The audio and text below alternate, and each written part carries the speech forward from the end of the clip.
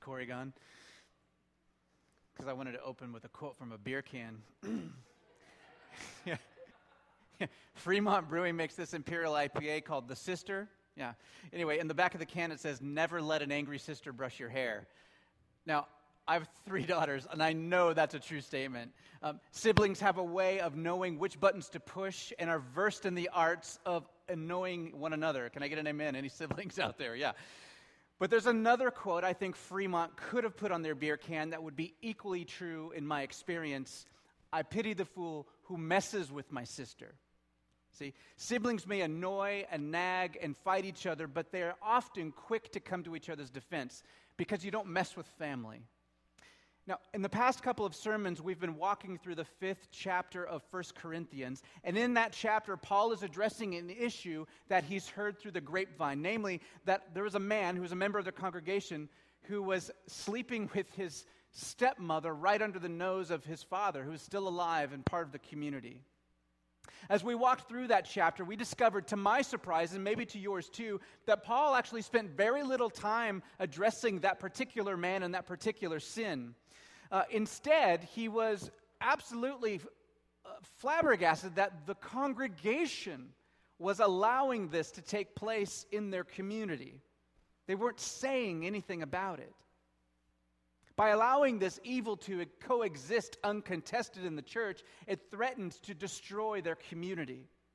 So Paul makes it clear that the church is to hold each other accountable for their actions, but not to judge outsiders. That's God's job. He says we have really nothing to do with judging outsiders. Our job, though, is to have the standard of accountability inside the congregation.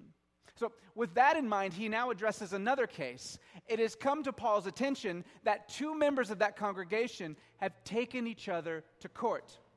Again, as we read this text, let's pay attention to how Paul focuses more intently on the congregation, on the church, than he does about these 2 dudes who are squabbling in court. Okay, that's the bigger picture. So let's stand together. We're going to read 1 Corinthians 6, 1 through 8. "Does any one of you, when he has a case against his neighbor, dare to go to law before the unrighteous and not before the saints? Or do you not know that the saints will judge the world? If the world is judged by you, are you not competent to constitute the smallest law courts? Do you not know that we will judge angels? How much more matters of this life? So, if you have law courts dealing with the matters of this life, do you appoint them as judges who are of no account in the church? I say this to your shame. Is it so that there is none among you, not one wise person, who will be able to decide between his brothers and sisters? But brother goes to law with brother, and that before unbelievers. Actually, then, it's already a defeat for you that you have lawsuits with one another. Why not rather be wronged? Why not rather be defrauded? On the contrary, you yourselves wrong and defraud. You do this even to your own brothers and sisters." The word of the Lord. You may be seated. Well, I got to admit, this passage raises so many questions and reactions. Just the ones off the top of my head. Don't ever go to court? What do you mean that one day we'll judge the world? Judge angels? I don't remember that one being in Scripture. And what do we do with the statement, why not rather be wronged? Actually, I can think of a whole list of reasons in my self-preservation sense of why I would rather not be wronged. Thank you very much. What we're going to do this evening is look at this passage in layers, 3 layers to be exact. The first layer is just going to remind ourselves what kind of text this is. The second layer will be to explore the first century situation into which Paul is writing. And the third layer will be what this text is probably saying, maybe saying for you and I. All right? So layer 1. What is Paul trying to do here in these 8 verses of chapter 6? And actually, where I want to begin is with what Paul is probably not trying to do. I don't believe Paul is trying to give us timeless legal advice. Okay? And I've got some reasons for that, 3 actually. First, Paul is addressing a specific instance in the life of a church, the church in Corinth in first century. In this passage, Paul is saying something specific about the courts in Corinth. It's not a prophetic statement about the laws and all law courts. He's saying something about what it means to be the church, not a timeless statement about how to handle legal matters. My second reason that I don't think Paul is giving us timeless legal advice is that while Paul is clearly against the church taking each other to Corinthian court, we know from other writings that Paul has a pretty high view of the court. He has a pretty high view of government. Read Romans, and Paul has a pretty high view of the government's not only ability, but ordination by God to execute justice, right? And, in fact, in the book of Acts, we know that Paul was taken to court by the synagogue in Corinth right before he planted the Corinthian church. And there in the court in Corinth, Paul receives justice. In fact, that synagogue was shamed in public by the Corinthian court. My third reason why I don't think, if you're not convinced yet, why I don't think that Paul is giving us timeless legal advice is that Paul's not a lawyer. He's not a judge. He doesn't give us enough information about different types of litigation. So this is clearly not a teaching about Paul's comprehensive view of legality, the court systems, and all of that. Well, what kind of text then are we dealing with? Well, this we do know. Paul is obsessed with Jesus. Jesus the Creator, Jesus incarnate in the flesh, Jesus on the cross, Jesus resurrected, Jesus ascended, Jesus as head over the new people of God, which is the church, Jesus as king over the new creation that is coming one day.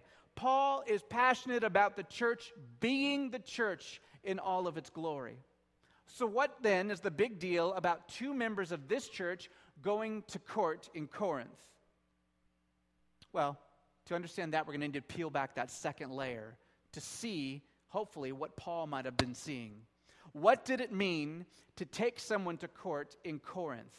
Why was Paul so against it?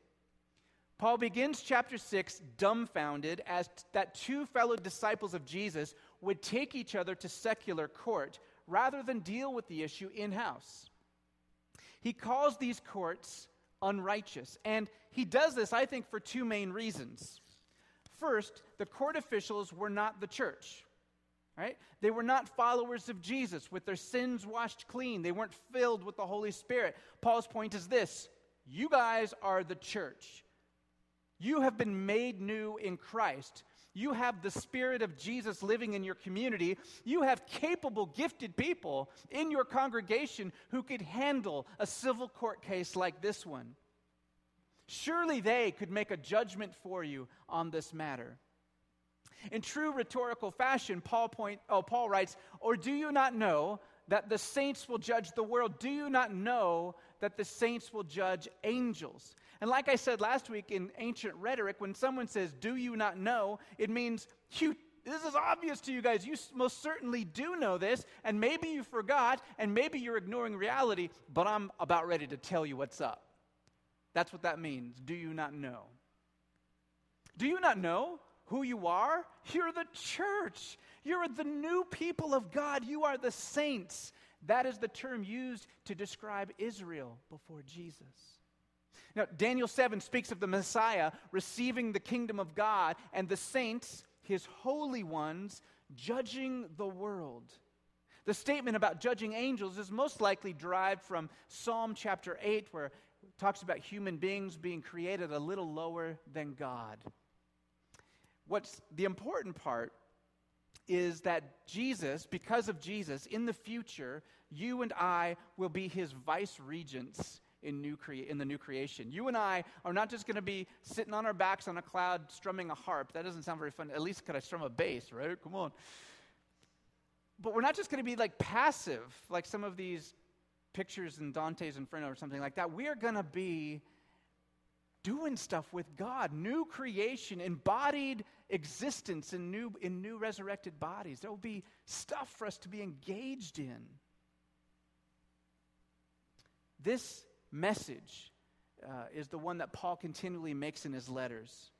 if you had to, I know it's hot, so if you had to fall asleep for the rest of the sermon, I wouldn't be that upset if you were able to take home this one thing. Paul never says, try harder to become what you're not. Okay? This is what I want you to take home.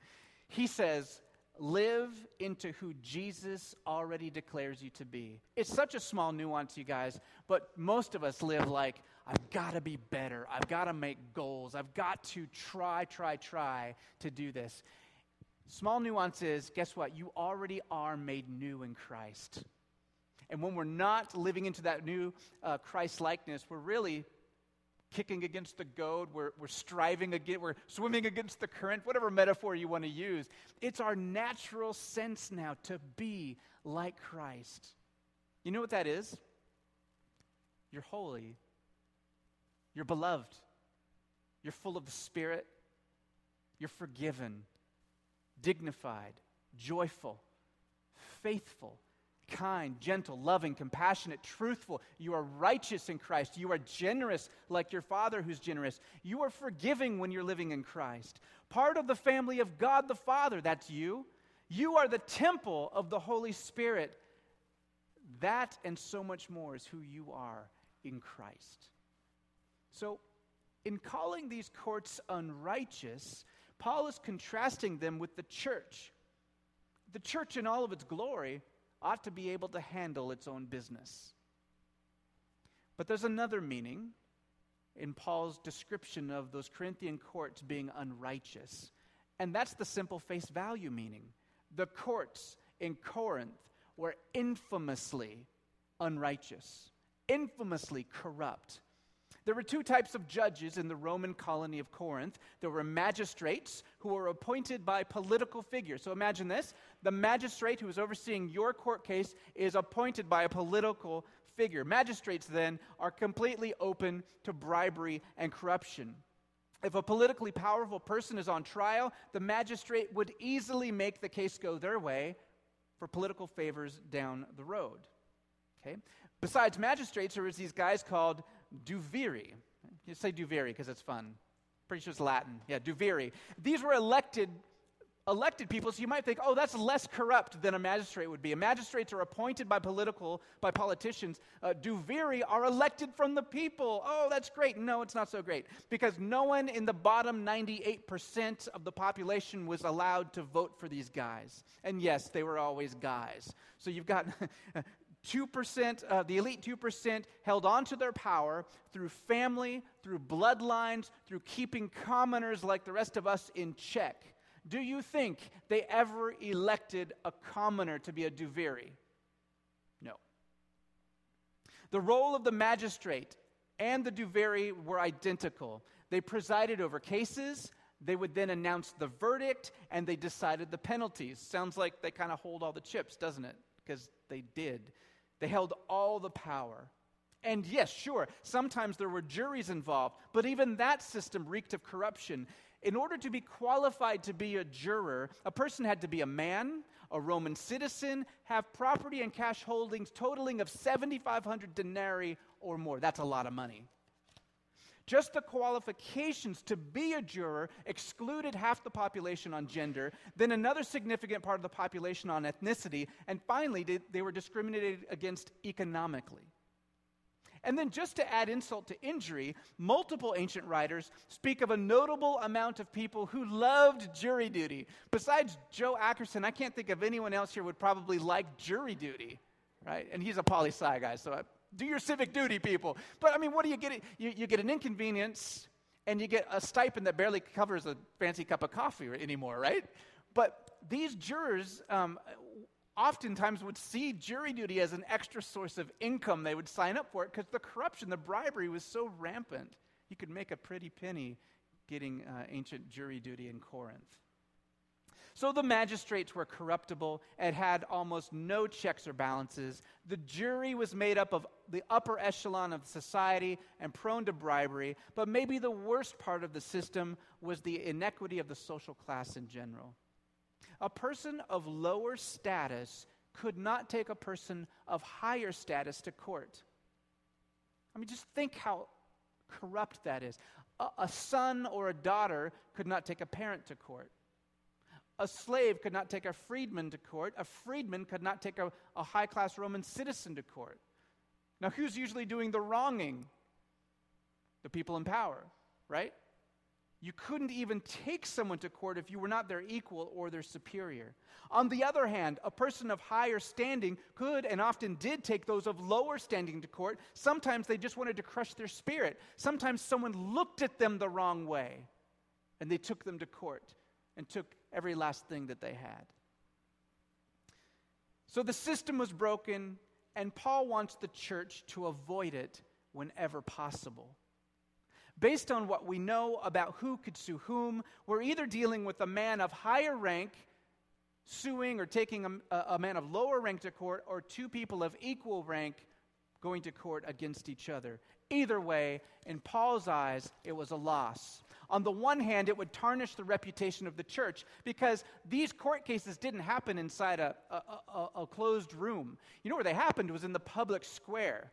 Part of going to court or taking someone to court wasn't just to get financial settlement. In fact, for a rich person, that wasn't a big deal. The big deal was publicly shaming someone. So here you have these two people from a church going to a public hearing, and the pagans around there are thinking, you might worship a little different than we do, and you don't eat the food, sacrifice idols like we do, but your character, you're just the same. Church, you're no different than anybody else.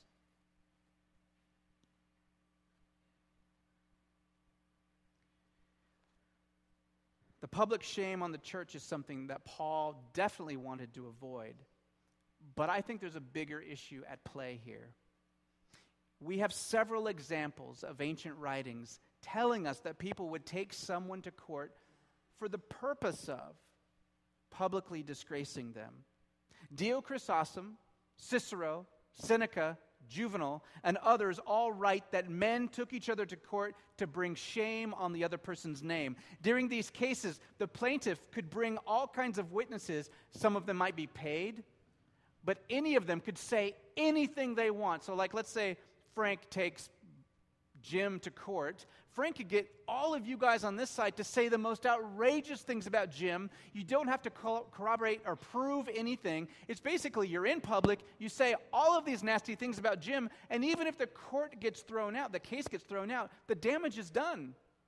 In an honor-shame society, Jim's been shamed publicly. And the only thing to do then is to retaliate by killing someone, right? But if you have all the power, that's not going to happen, because you could just crush Jim and his little clan. There's one caveat to all of this. I mentioned before how important family was to Roman culture and to the perpetuation of the empire itself. In fact, it was so important that brothers and sisters were not supposed to bring charges on each other. Bruce Winter quotes Cicero, who wrote, "Do not allow brothers to engage in litigation or to settle their differences in a proceeding involving charges of scandalous conduct." Cicero says, this is not wise. Do not do this. It will damage the family unit and the empire. Now watch what Paul writes. "I say this to your shame. Is it so that there is not among you one wise person who will be able to decide between his brethren? But brother goes to law with brother, and that before unbelievers. Actually, it's already a defeat for you that you have lawsuits with one another." Did you catch that? Paul calls these men purposefully brothers. The Corinthian church has forgotten who they were. They were family. They were brothers and sisters in Christ. They were the children of God. And family don't take family to court. Families may quarrel with each other behind closed doors, but they don't fight in public. They fight for one another in public. And here's the big issue. By taking someone to court in Corinth, you're looking to harm their character. That's why you do it. There's no way around it. By fighting them in the public court system, you're engaging in a public smear campaign that would make our political primaries look tame and well-mannered. Can you imagine then two people from the same church going to court against each other, let's say on a Wednesday. All of these insults are flying back and forth. Who knows who wins or loses? But on Sunday, they're supposed to come together in the morning and have communion and hear the word of God proclaimed and give each other the kiss of peace on the cheek, which they used to do back then. Don't worry, I'm not bringing that one back. Side hug. And there's no other church like to run to in Corinth. I mean, Paul just planted, this is the first one ever. So by taking these dudes going to court with each other, either they're both going to have to leave the church or they're not going, one of them's not coming back, because you couldn't have this kind of coexisting. I mean, maybe in some context or in a mega church, like someone could sit on aisle 3047 over here and the other person could sit like in the teens over here. And maybe not see each other, but we're talking a small church in Corinth. Let's just be a little cliche. I mean, Mediterranean people, passionate people. Like, you don't just let's just pretend and be stoic that nothing really happened between us last Wednesday. Or can you imagine? I mean, this would cause a rift in the church. I can't imagine that happening in their culture, let alone in the Roman world where honor and shame was the main currency of the day. So Paul's main point, once again, is for the unity of the church. You see this common theme now throughout all of 1 Corinthians. If you take each other to court, you destroy unity, you make reconciliation nearly impossible. I mean, what do? Like, hey, I was wrong the other day when I said all those horrible things about your mother in public court, Like, it's really hard to come back from that one. So Paul's saying avoid this. Now, before we get to the final verse, I want to peel back layer 3. How does this then apply to us? Certainly, there's a bit of a disconnect between the court system in first century Corinth and 21st century United States of America. Yes, there is corruption in our system. Let's not be blind about that. Especially if you are the wrong gender or you have the wrong skin color, there's huge inequality in our court system. And yes, today there's actually very good reasons to take someone to court. An obvious example would be, let's pretend in our church one of us witnessed a criminal act happening or some abuse of a minor. Like, we're required by the law of the land to blow the whistle on that type of activity, and that's a good thing.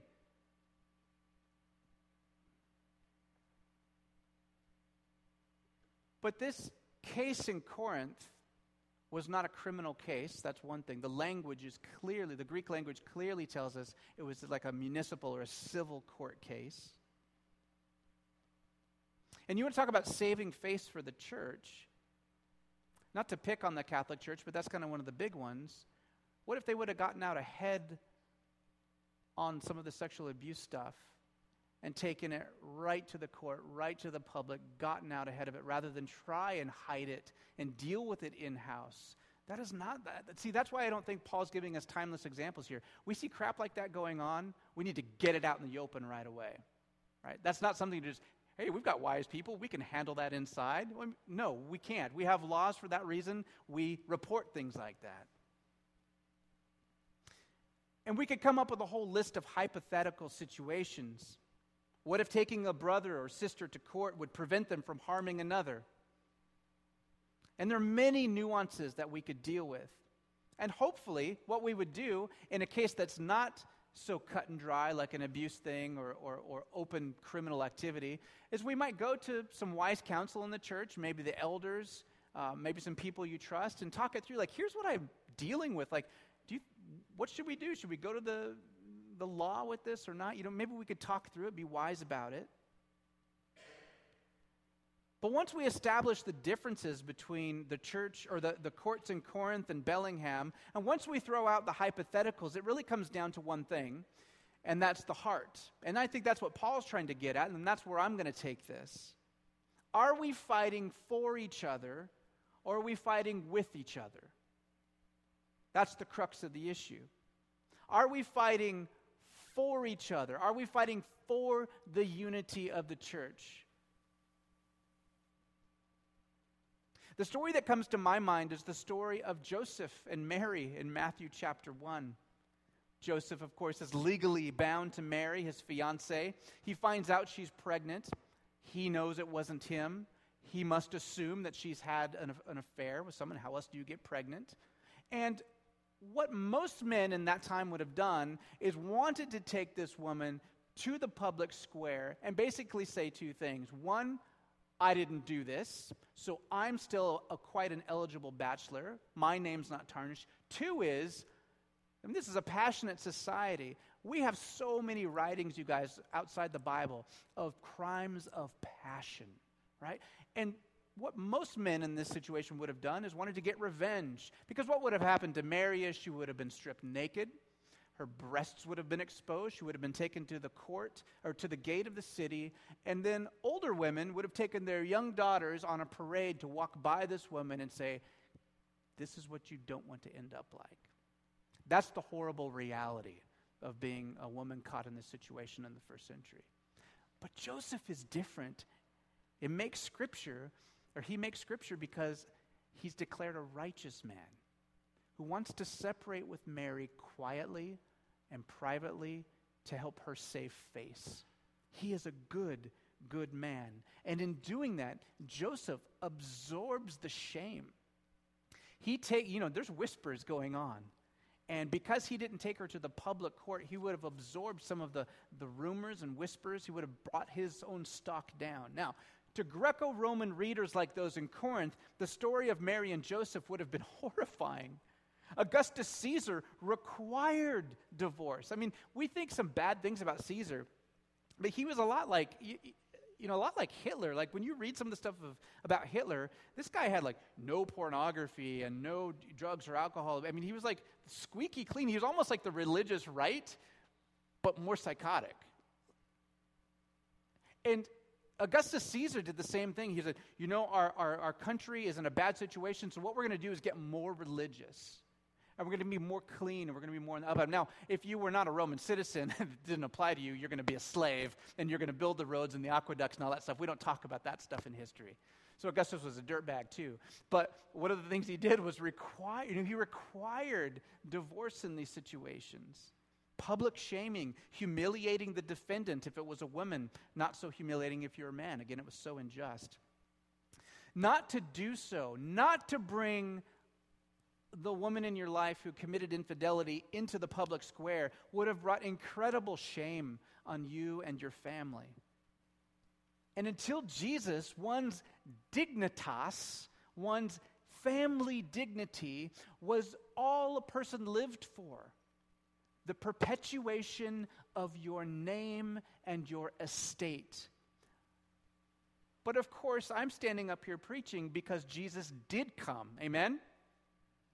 And he calls us to a different goal and a different way, not just a different way of thinking and not just a different way of acting, but a different way of being. Come follow me.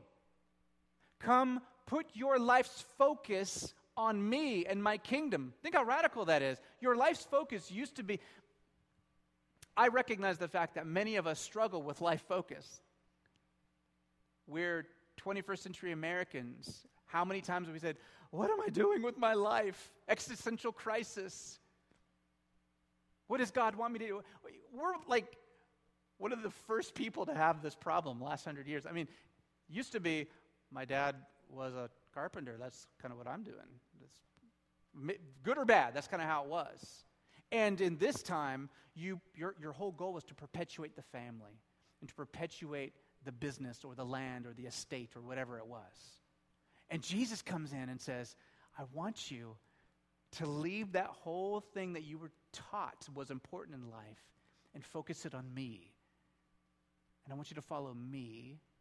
And I want you to focus on this kingdom that you can see it when I'm doing the miracles, but when I go and the Holy Spirit comes, you're not going to see it in full. I want you to focus on that. Come, and you will find Zoe life. You were born with bios life that, of course, is born and has trouble and then breaks down and dies and becomes part of the earth. That's the fate of human beings. But those who have faith in Jesus receive Zoe life, eternal life. Come, find Zoe life in me. Come, all you who are weary and have, literally, the Greek says, overburdened yourselves. Anyone overburden yourselves out there? Yeah. How's that day planner? Come, all you who are weary and who have overburdened yourselves, and I will give you rest. Jesus tells of the Father's grace, and in the parable of the two debtors that Ryan read earlier, the slave owed this impossible debt. Scholars say that the debt that the slave owed in the parable didn't even exist in the time period Jesus taught it. So Jesus makes up this amount of money that literally, like, there's not that many bills or coins on the face of the earth at that time. Okay, so it's that much money. The slave has no way of paying it back, comes and grovels before the king, and the king shows this slave mercy and grace. I'd be like heel clicking out the door. Woo! Can you imagine? Have you ever gotten let off for a speeding ticket? I have several times. And you just feel so good for about 10 minutes. You're like, I'll never speed again for like 10 minutes. And then, but like, so this guy gets let off from this impossible debt. And the way that the story reads, it might even be the same day where he bumps into a colleague of his, someone he has no rank over, just another buddy who he loaned some money to. The amount he loaned this friend to is a very reasonable sum, about like $100. And that friend says, dude, I will pay you back. I'll make monthly installments. The guy's like, no. I'm taking you to court. I'm throwing you in prison. And in a prison in those days, there's no way to make money. That's why it was such a horrible place. So by putting his friend in prison, he could never get paid back. Obviously for him, it wasn't an issue of getting paid back. He was trying to do harm to that man. That man had received such grace from God, but his actions toward his brother showed that his heart was callous and cold and hard. That's what taking each other to court is like for Paul. His statement, why not rather be wronged, only makes sense in light of Jesus and the cross. Jesus didn't cling to his rights. Jesus emptied himself, didn't regard equality with God as something to be utilized. That means Jesus had equality with God. He just didn't lean on those rights when he could have. He had the right when he's about ready to go to that cross to call down a legion of angels, like 6,000 freaking warriors of heaven. Like he had that right. And I know how weak I am. I'd have made that phone call. But Jesus didn't do that. He didn't utilize his rights because he was on a mission to save you and to save me. Jesus didn't lie down. That's my biggest response to why not rather be wrong. Because I don't want to be a doormat. I don't want nobody getting the better of me. Come on, that's in you. But Jesus is so strong. He didn't lie down like a doormat. He fought. And the way that he fought was to fight his doubt that maybe the Father didn't love him when he was hanging there on the cross. Jesus had to fight the temptation to crush his enemies. And Jesus had to fight for us by fighting the impulse to use the world's tactics against the world. That's real strength. If you have received the forgiveness of Jesus and the pardon of the Father, what would it look like for you and me to fight for each other's dignity? To fight the temptation to take revenge and to get revenge on each other? For others, what would it look like to fight the temptation to just ignore that someone has wronged you? For every one of us that loves revenge and loves to be, make everyone know that we're right, there's somebody else who just like, you know what, I'm just gonna let it go. In an unhealthy way. Matthew 18, we looked at it last week. Jesus commands you and me to confront each other in a humble and loving way. For still others, what would it look like to fight the temptation of the easy out? Of running from one church to another without really fighting for anyone. It's easy to pick up and leave. After a few weeks, the phone calls stop coming. Hey, where you been? Hey, miss you. And then all of a sudden, you just make up a new story and make up a new community. This is the point of 1 Corinthians 6, 1 through 8. Jesus died to give us new life. Made us a family, calls us a temple of the Holy Spirit, And the person sitting right around you right now, the people sitting around you right now, they're worth fighting for. Jesus did. How about you? I'm going to close with a prayer from the book Common Prayer. Pray with me. Lord, free us from our self-deception and attune our hearts to your Spirit, that we might remember how you humbled yourself and learn to serve one another, whatever our disagreements. Amen.